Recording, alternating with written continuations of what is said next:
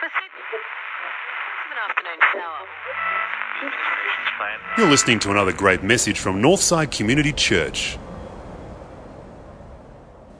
Well, good morning. It is so good to be back here at Northside again. This church has such a special place in my heart, and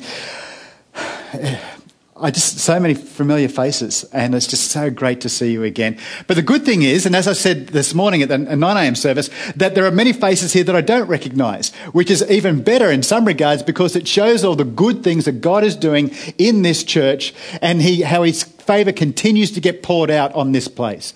Seeing new people coming along to this church and calling this place home encourages me and Edwina so much. Edwina sends her regards, by the way, as well. I know many of you know Edwina and our daughter Taylor, and they send their regards. But we are encouraged. I keep in contact with Michael and Sam and GA regularly, and they keep us updated on everything that's happening here at Northside. And we always just give thanks to God for what He's doing in amongst you here at this place, because this is a favoured church, well and truly. Now, in case you don't know me, I know many of you do, but in case you don't know me, just a quick rundown on who I am. Well, I'm Troy. Hello, Troy. Sort of stuff. And some of the things about me that I like, well, I only really like one thing, and that is the Sydney Swans. And there's more, obviously, AFL fans at the 9 a.m. service, so we'll have to do something about that, Michael, in the future. Sydney Swans are my big passion. I love following them, and they bring me great joy, particularly like after last night's win. But there are many things also that I do not like. I do not like raw tomatoes. I think they are the worst things in the history of the world. And Kirsty's down there nodding with me, going, absolutely. Hate raw tomatoes. I hate the singer Jewel. Anybody know the familiar? The ballads of Jewel just make me want to do something I shouldn't want to do. And I do not like vertical drops. I don't like scary rides, so I stay away from roller coasters as much as possible. But what the problem is, saying our daughter now is 10 and she's growing up too quickly. And because I saw Amy Galliford here a little bit earlier, and Taylor and Amy sort of grew up together for the years, and I can't believe how big Amy's got. But with the growing age of our daughters comes the opportunity for them to challenge us immensely. And Taylor challenges me all the time when it comes to issues of scary rides, because she's a bit of an adrenaline junkie and I just hate it. So she's been pushing me all the time in more and more ways, and that's had scary outcomes. And two of the more memorable ones is when we went to Movie World on the Gold Coast. Anyone been up to Movie World on the Gold Coast before? Yeah, a few of us. Excellent. Well, if you go to there, over the back corner of Movie World, there's a place called Wild Wild West, and there's this sort of log ride that you get along, you sit in it, and it goes along the water, and then all of a sudden it takes you up to the top. You shoot out from a couple of stories up, and you go screaming down a big incline, splash down there at the end. Everyone gets wet, everyone screams, and everyone's supposed to have a good time. Taylor saw this and said, "Come on, Dad, we're going." I'm going, no chance. Absolutely no way am I going on that thing. You kidding me? So her face was deflated. I knew I missed an important dad and daughter moment, but she did the next best thing. "Come on, Mum, we're going." So she took Edwina on it, and they made their way around and heard the screaming as they shot out from the top and screamed all the way down, splash. She got wet, and she bounded out of the ride and came up beaming, and I just knew what was happening. Going to happen next. "Got to come on with me, Dad. It's not that bad. It's not that bad." Oh, what do I do here? Okay, I'll do it. So I went on the ride from hell, this log ride from hell, and it was terrible. And got up the top and shot out and then screamed all the way down. And I don't know what it is about amusement parks. They always have the camera there set up at your worst place, because I'm screaming my guts out here and my face is all distorting from the fear of falling and that sense of my stomach just dropping. And they took a picture of me. Are you kidding me? So we got the photo, and then big splash down the bottom, and everything was all right. It wasn't as bad as what I thought it would be. Now, with that situation behind us, the next opportunity Taylor had to take me on a scary ride was down at Questacon, down in Canberra. Anyone been down to Questacon? Yeah, only a couple of people. Questacon is almost like an interactive science centre, if you're not quite sure what it is, and it's especially good for kids to learn about science stuff. One of the rides at Questacon, if I dare call it, that's a giant, great big slide. It sort of like puts Coney Island at Luna Park to shame a little bit. And what happens is you have this big slide, and all these kids were having a good time, and Taylor came up and saw this slide and said, "Come on, Dad, let's go." So building upon this newfound confidence in handling scary rides, I immediately said, sure, let's go. We donned the attractive khaki overalls that you're supposed to help you slide a whole lot better, and we climbed a couple of stories to the top, believing we're going to have a good time. Well, we got to the top and everything changed because Taylor goes, no way. I'm not going on that, Dad. I've got to do the dad thing, so I've got to go first. Curse that being a role model to your child thing, because I didn't want to do it. And because what you had to do was you had to come and sit on a ledge. You had to climb over on something and sit down on a ledge like this, and your legs were dangling down over on this slide. And then you had to reach out and grab a bar. It was almost like a trapeze bar, if you like, suspended almost like in midair. And then you swung out and you hung vertically there. And then what you're supposed to do is let go. You would drop a few metres, vertical drop, and then the curvature of the slide catches you and slides you down to the bottom. Well, here I am, hanging out there, the fear of vertical drops, and I'm going, no way. And what made it worse was this pimply 14-year-old ride operator whose tentacles hadn't even dropped yet telling me to be a man and drop. There's no way that I was going to do that. I'm going, you're kidding me? I hate the sense of falling, and you're telling me to be a man? You're not a man yet. I couldn't do it, so I had to come back in. So Taylor goes, okay, I'm going to give it a go. And she went out there, and praise be to God, she couldn't do it either. She came back in, and we did the walk of shame back down the stairs, trying to hide our face, and all these other kids running up the stairs going, the slide's this way, guys. What are you going this way for? We just want to hang our heads, and we kept on reassuring ourselves down the way, saying, it's all right, everything's going to be okay. We'll do it next time we're here. Yeah, as if. Two situations, two very different results. The first one, the opportunity I had was, said no chance, not coming at all, not doing it, but then eventually changed my mind and went on it. The second one was saying, absolutely, I'm going to do it, but then nothing coming about it. Which had the best outcome? Which of those two situations? If you have your Bibles with you today, which I hope you do, I hope you turn with me to Matthew chapter 21. And if the Bible is a new thing to you, then the best way to find Matthew is go to the back of the book and move towards your left, and you'll find a couple of guys' names, like you'll find the name of John and then Luke and then Mark, and you'll eventually come across Matthew. And Matthew 21, Jesus tells a parable of the two sons. And this parable that Jesus teaches is a mirror, if you like, to us who about our decisions, about the things that we say and our follow-through and our integrity. Because Jesus is trying to get us to understand God and our response to God and the implications of our response to what Jesus is asking his audience at that time. The implications for our life now and our life in eternity is so much scarier than any ride. And Jesus tells the parable of the two sons, as we can see up there on the screen. And this is what Jesus said to his audience that day. He says, what do you think? There is a man who had two sons. He went to the first and said, son, go and work in the vineyard. I will not, he answered, but later he changed his mind and went. Then the father went to the other son and said the same thing. He answered, I will, sir, but did not go. Which of these two did what his father wanted? The first, they answered, Jesus' audience answered. Jesus said to them, I tell you the truth. Jesus said to them, I tell you the truth, the tax collectors and the prostitutes are entering the kingdom of God ahead of you. For John came to show you the way of righteousness and you did not believe him, but the tax collectors and the prostitutes did. And even after you saw this, you did not repent and believe.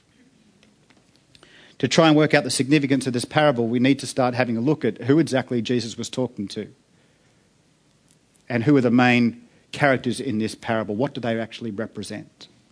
Now, we know that from just a few verses earlier in Matthew 21, we know that Jesus is actually in the temple in Jerusalem talking to the chief priests and elders of the time, these most spiritual of all people in the city of Jerusalem. And Jesus found himself in Jerusalem because a couple of days earlier he'd come into Jerusalem as part of Palm Sunday. So we know that when he's speaking this parable, he's in his last days of his ministry before he is eventually arrested and crucified, as many of us know the story of Easter. And so Jesus is telling this parable to religious people in the last days when every single word counts because he knows that time is about to run out for him. Why this parable to these group of people? What was so important that he was trying to get them to understand? See, in this parable, as with many others, the father figure in this seen is God, the Heavenly Father. And what Jesus was trying to do is get people to consider the fact that God's sons, his children, are in fact Israel. That's pretty standard. People understood that Israel was in fact God's children, if you like. But what Jesus was bringing the attention to was the fact that there was two Israels, because there's two sons. The first Israel is this Israel that obeyed God. The second Israel, like the second son, is one that disobeys God himself. And so with this parable, Jesus was trying to get these guys to consider which son they were. Are they the first or the second? See, Jesus knew what son they were. Jesus knew what they thought they were. But Jesus was trying to get them to confront something that they had never confronted in their life before. And this was so important because this is one way he wanted to focus his attention in the last couple of days before his eventual death. Are these religious people the first son? Well, obviously not. Because Jesus worded it in such a way that they took great offence, because he said to them, the tax collectors and the prostitutes are going to be the ones who are going to head into the kingdom of heaven ahead of you. These tax collectors who have been ripping off fellow Jews, who have been extorting money from their fellow Jews. They weren't nice people at all. And the prostitutes, well, their lifestyle spoke for themselves. They had little respect for themselves, little respect for other people, little respect for God and the rules of society. They were people that just didn't really fit in all that much. But the funny thing is, John the Baptist came and told the chief priests and the elders and all people, including tax collectors and prostitutes, the way of righteousness. But the tax collectors and the prostitutes, they ignored what John the Baptist initially said. They just went along and kept on doing what they wanted because they liked their life. Even with the radical elements of it that weren't overly beneficial, they liked it. They could keep on getting what they wanted. They kept on having the experience that they wanted to have. So they initially said, John the Baptist, what you're saying, I don't want to borrow that. But the funny thing is, they started to think about the things that John said. They started to think, you know what, John's got something here. And I want to know more, and I want to experience more. I want to actually live God's way. So they changed their mind and started living out the things that John the Baptist was encouraging them to do, to experience what it means to live a righteous life. It's interesting that Jesus used the term in here, change your mind, because that is exactly what the term repentance actually means. See, repentance, I'm not quite sure if you've ever heard this before. Repentance is not some super spiritual concept, but rather it basically means to change your mind and head in the other direction. And so these tax collectors and prostitutes, they decided to change their mind and start living repentant lives. See, Jesus is making the point here that the kingdom of God is not about our words necessarily, but our actions matching our words. See, the real interesting thing here is what the response is of the second son, because God says to the second son the same thing he does to the first son. He says, go into my vineyard and work for me. And the second son says, I will, sir. The interesting thing is, when you have a look at the original Greek text that this parable is written in, the word sir here is the Greek word kurios. Kurios is most commonly translated as the word Lord. So read that into it now. I will, Lord. When I spent some time reflecting on this parable and allowing God to talk to me about it, he drew me to a part of Jesus' Sermon on the Mount that you'll find in Matthew chapters 5, 6 and 7, particularly in Matthew 7, because Jesus says an interesting thing about the word Lord, because Jesus says this, not everyone who says to me, Lord, Lord, will enter the kingdom of heaven, but only he who does the will of my Father who is in heaven. It's interesting that the second son says, I will, Lord. And Jesus follows it up, reminding me about what he says in the Sermon on the Mount. Not everyone who says, Lord, will enter the kingdom of heaven. See, this is where the ministry of John the Baptist and Jesus just integrate so beautifully, so seamless, where they support one another. It's almost like it's by design. Because Jesus tells us what the will of the Father is. But you know how John the Baptist refers to the will of the Father? He says it this way. In Luke chapter 3, in the Message translation, he says this. It's your life that must change, not your skin. In your Bible, if you don't have the Message translation, this is what more likely you find in your Bible. Produce fruit in keeping with repentance. In Jesus' Sermon on the Mount, just before he talks about this Lord, Lord, and entering the kingdom of heaven, he says, you will know people. You'll know which son you are. You'll know which child you are of God by your fruit. You'll know them by the fruit, Jesus says. It's interesting that when you bring those two concepts together, what Jesus said, you know them by the fruit, in this parable together, you ultimately know if you're which child you are of God's by the way your life reflects the fruit of God.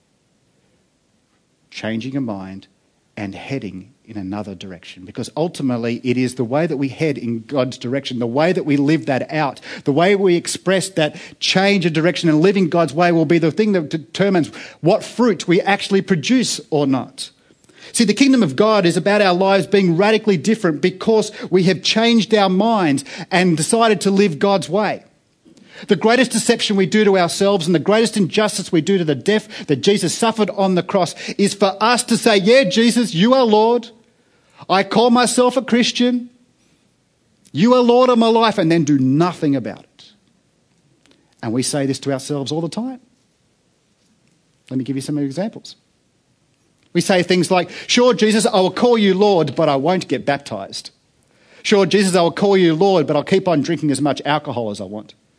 Sure, Jesus, I will call you Lord, but I'll keep on sleeping with my boyfriend. Sure, Jesus, I will call you Lord, but I'll still keep on gossiping. Sure, Jesus, I will call you Lord, but I won't serve in your church. Sure, Jesus, I will call you Lord, but I don't really need to be overly committed to your church at all, really, do I? Sure, Jesus, I will call you Lord, but I won't tell people about how much you love them and care about them. Sure, Jesus, I will call you Lord, but I'll be selective about who I love and care. Sure, Jesus, I will call you Lord, but I won't tithe and I'll keep my money for myself. You see, we say Jesus is Lord in our lives so many different ways. We call ourselves Christian people. And yet does our life actually reflect the things that the Father is wanting us to do? It's in this parable, if this parable tells us nothing, it says if we call ourselves a Christian, if we've said yes to God and said, yes, I'm going to do what you want, our life better show it. But the problem for me is it's saying, well, if I've made that decision to follow God, if I've made that decision to call him Lord, does that mean now I need to live a perfect life? That I can't make any mistakes? There's a very big difference between the two sons in this parable and about the way we live. Because the first son just wanted to live the Father's way. He's going to make mistakes. But at his heart, at the core of his very being, is somebody who wanted to live God's way. Second son couldn't give a rip. Second son says, yeah, I will say yes to make myself perhaps look good because I'm a respectable person. I'm not like those other bad people, like those who rip people off, like those who sleep around and prostitute themselves. I'm not like that, so I will say yes because I'm not like them. But I won't do anything about living God's way. Which one are you? Which one are you? Do you live out of a desire to live God's way, recognising that his way is the best for you, and it is all you can do in response to everything that Jesus Christ has done for you? Or are you like the other one, the other son, who uses the term Lord simply as a word, but whose reality has no power in your life now and in eternity? This stuff matters. So much so that Jesus spent the last few moments of his life telling this very parable to people who are good, people who are religious, because he was trying to get them to understand which son they were, because he was trying to get them to lead them through to the way of righteousness. See, John the Baptist says, produce fruit in keeping with repentance. You know, our words, repentance comes through our words. Our words are our verbalization of the decision that we have made to change direction and start heading in God's way. Our prayers that we say to God is a verbalization of our decision to start living God's way, to change our decision, to change our direction. And we verbalize that by saying, God, I'm so sorry for the way that I've been living my life. I now choose to live your way. Repentance comes through the verbalization of that decision. But ultimately, fruit is produced by our actions. We may have good fruit in our life. We may do good things. But without repentance, though, why are we doing it? You and I, in our life, we have good people around us. We have good people in our family, in our friends, in our workplaces. People who are just good people. I know you know who they are in your life. I've got them in my life as well. But why are they being good? See, we are good people. We do good things. We produce fruit that is reflective of our intention to actually follow God's way. The other people who are just good are just doing it because they're just good people.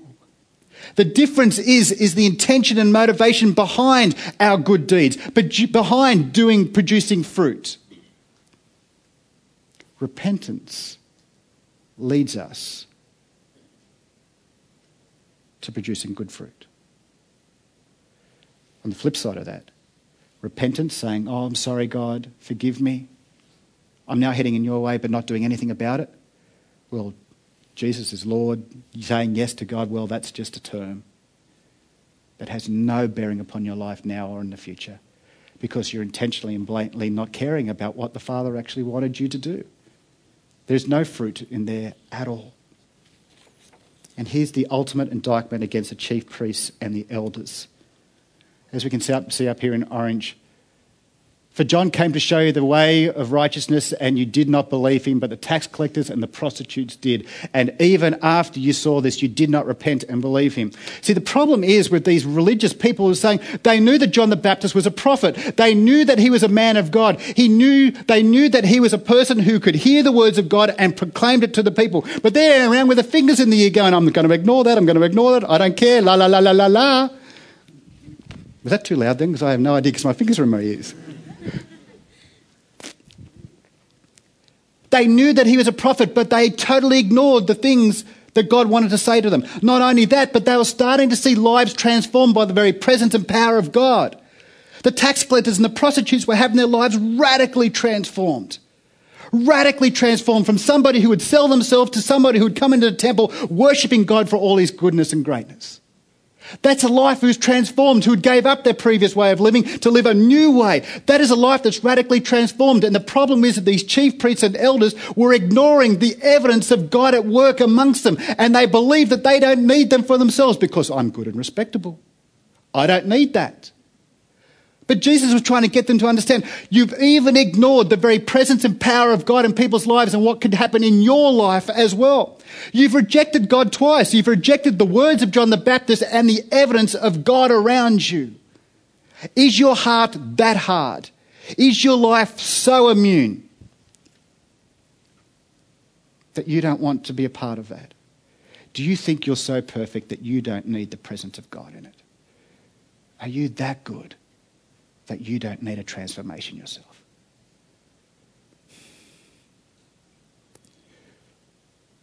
This is hard words that Jesus was speaking. You might not think that he's ordinarily being incredibly judgmental here, but he's being anything but.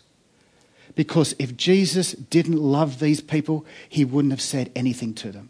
He'd have let them keep on going on the merry old way down the road to wherever they ended up. He spoke this parable to them in the last days because he loved them so much. Sure, he spoke hard, but he spoke words of hope to them in the midst of this parable as well. Because as we can see up there in orange, he says, I tell you the truth, the tax collectors and the prostitutes are entering the kingdom of God ahead of you. He doesn't say that you guys, you're not going into the kingdom of heaven. It's just these other people who have their hearts open to God. They're the ones that are going to experience the fullness of the kingdom of God both now and in eternity ahead of you. You're not without hope. You're never without hope. But the thing is, what is stopping you experiencing all the power and presence of the kingdom of God in your life is your pride. Because you don't think you need it. You don't think you need it at all. You think you're too good. You think you're too perfect because you're not like those others. And that is the thing that's always going to stop you experiencing the kingdom of God in your life. Because what we have to remember, it's not people's sin that stops them experiencing God, but rather it's what they do with Jesus and a decision to live God's way. It's what they do with a change of mind to start heading in God's direction. That is the thing that stops us experiencing God now and will stop us experiencing him in all eternity. It is our pride. It is our belief that we don't need to do anything because we've already said yes. And Jesus challenges those religious people at the time as he does so with us today. What are we going to do with the words of John the Baptist? What are we going to do with the presence of God amongst us here at Northside as we see incredible lives transformed? What are we going to do with Jesus' words when he says in Matthew 28, he says, "Go out into the world and making disciples of all nations, baptizing them in the name of the Father, Son, and the Holy Spirit." That to me sounds like an opportunity to say yes. And many people go along and simply say, "I just need to say yes." And that's a motivation for us in our evangelism, to share God's word, to get them to say yes. But we forget, as Dallas Willard says, it is the great omission, because he goes on to say, and Jesus says, after those words about going out into the world, he goes and says, he says them, teaching them to obey everything that I have commanded you. That is teaching people to live God's way. The often forgotten thing. We may say yes, but we've forgotten to follow Jesus' way. And many of us are in that boat, maybe even here this morning. We've said yes at one point in our life. We may even have said yes to baptism, but we know in our heart of hearts we haven't been following God's way. And Jesus wants to give you the opportunity to change your mind and start heading in his direction so that you can experience the fullness of his kingdom now and in eternity. Will you join me in prayer? Heavenly Father, we just want to thank you so much for the truth in your words that come from your Son, Jesus. Lord, the truth that says that you are concerned about the way that we live. You are concerned about the decisions that we make. You are concerned about our attitudes to living your way. So much so, Lord, that your Son told this parable just before he died. And we pray so much, Lord God, that those words had an impact in Jesus' audience those 2,000 years ago. But equally, Lord God, I pray that your words today to us has an equal impact upon us. May our hearts not be so hard to hear these words this morning. May our hearts be open to you today, Lord God, for us to see who we truly are in reference to you. There may be people amongst us here, Lord God, this morning who have said yes to you in the past, but have recognised so much that they have chosen to keep on living their own way and haven't been following your guidance, your instructions, your way. Thank you so much, Lord God, that you are gracious to us, that you are kind to us. Because as we remember, as it says in Scripture, Lord God, in Romans, it is your kindness that leads us to repentance. You are kind to us. You are gentle to us as you reveal who we are. You are kind to us, Lord God, and may that kindness lead us to changing our mind and living your way. Lord, if there's anybody here this morning who has that realisation because of the movement of their spirit and their heart, may they have the courage to talk to somebody about that. May one of the ministry team members here, Lord God, or one of the elders, myself. But Lord God, I know this place is filled with so many people who at one stage initially said no to you. But they have changed their mind and started living your way, and their life is testimony of your presence and power in it, because they are producing fruit that's in keeping with a changed life. I praise you for the lives of the people amongst this gathering here this morning, Lord God, in this church, who that is their story, living their own way, but changing their mind and now living your way to an incredible experience and knowledge of who you are. I thank you so much for that. Lord, for each of us, Lord God, here today, may we just hear your voice and the strength to change which son we may be. In Jesus' mighty name we pray. Amen.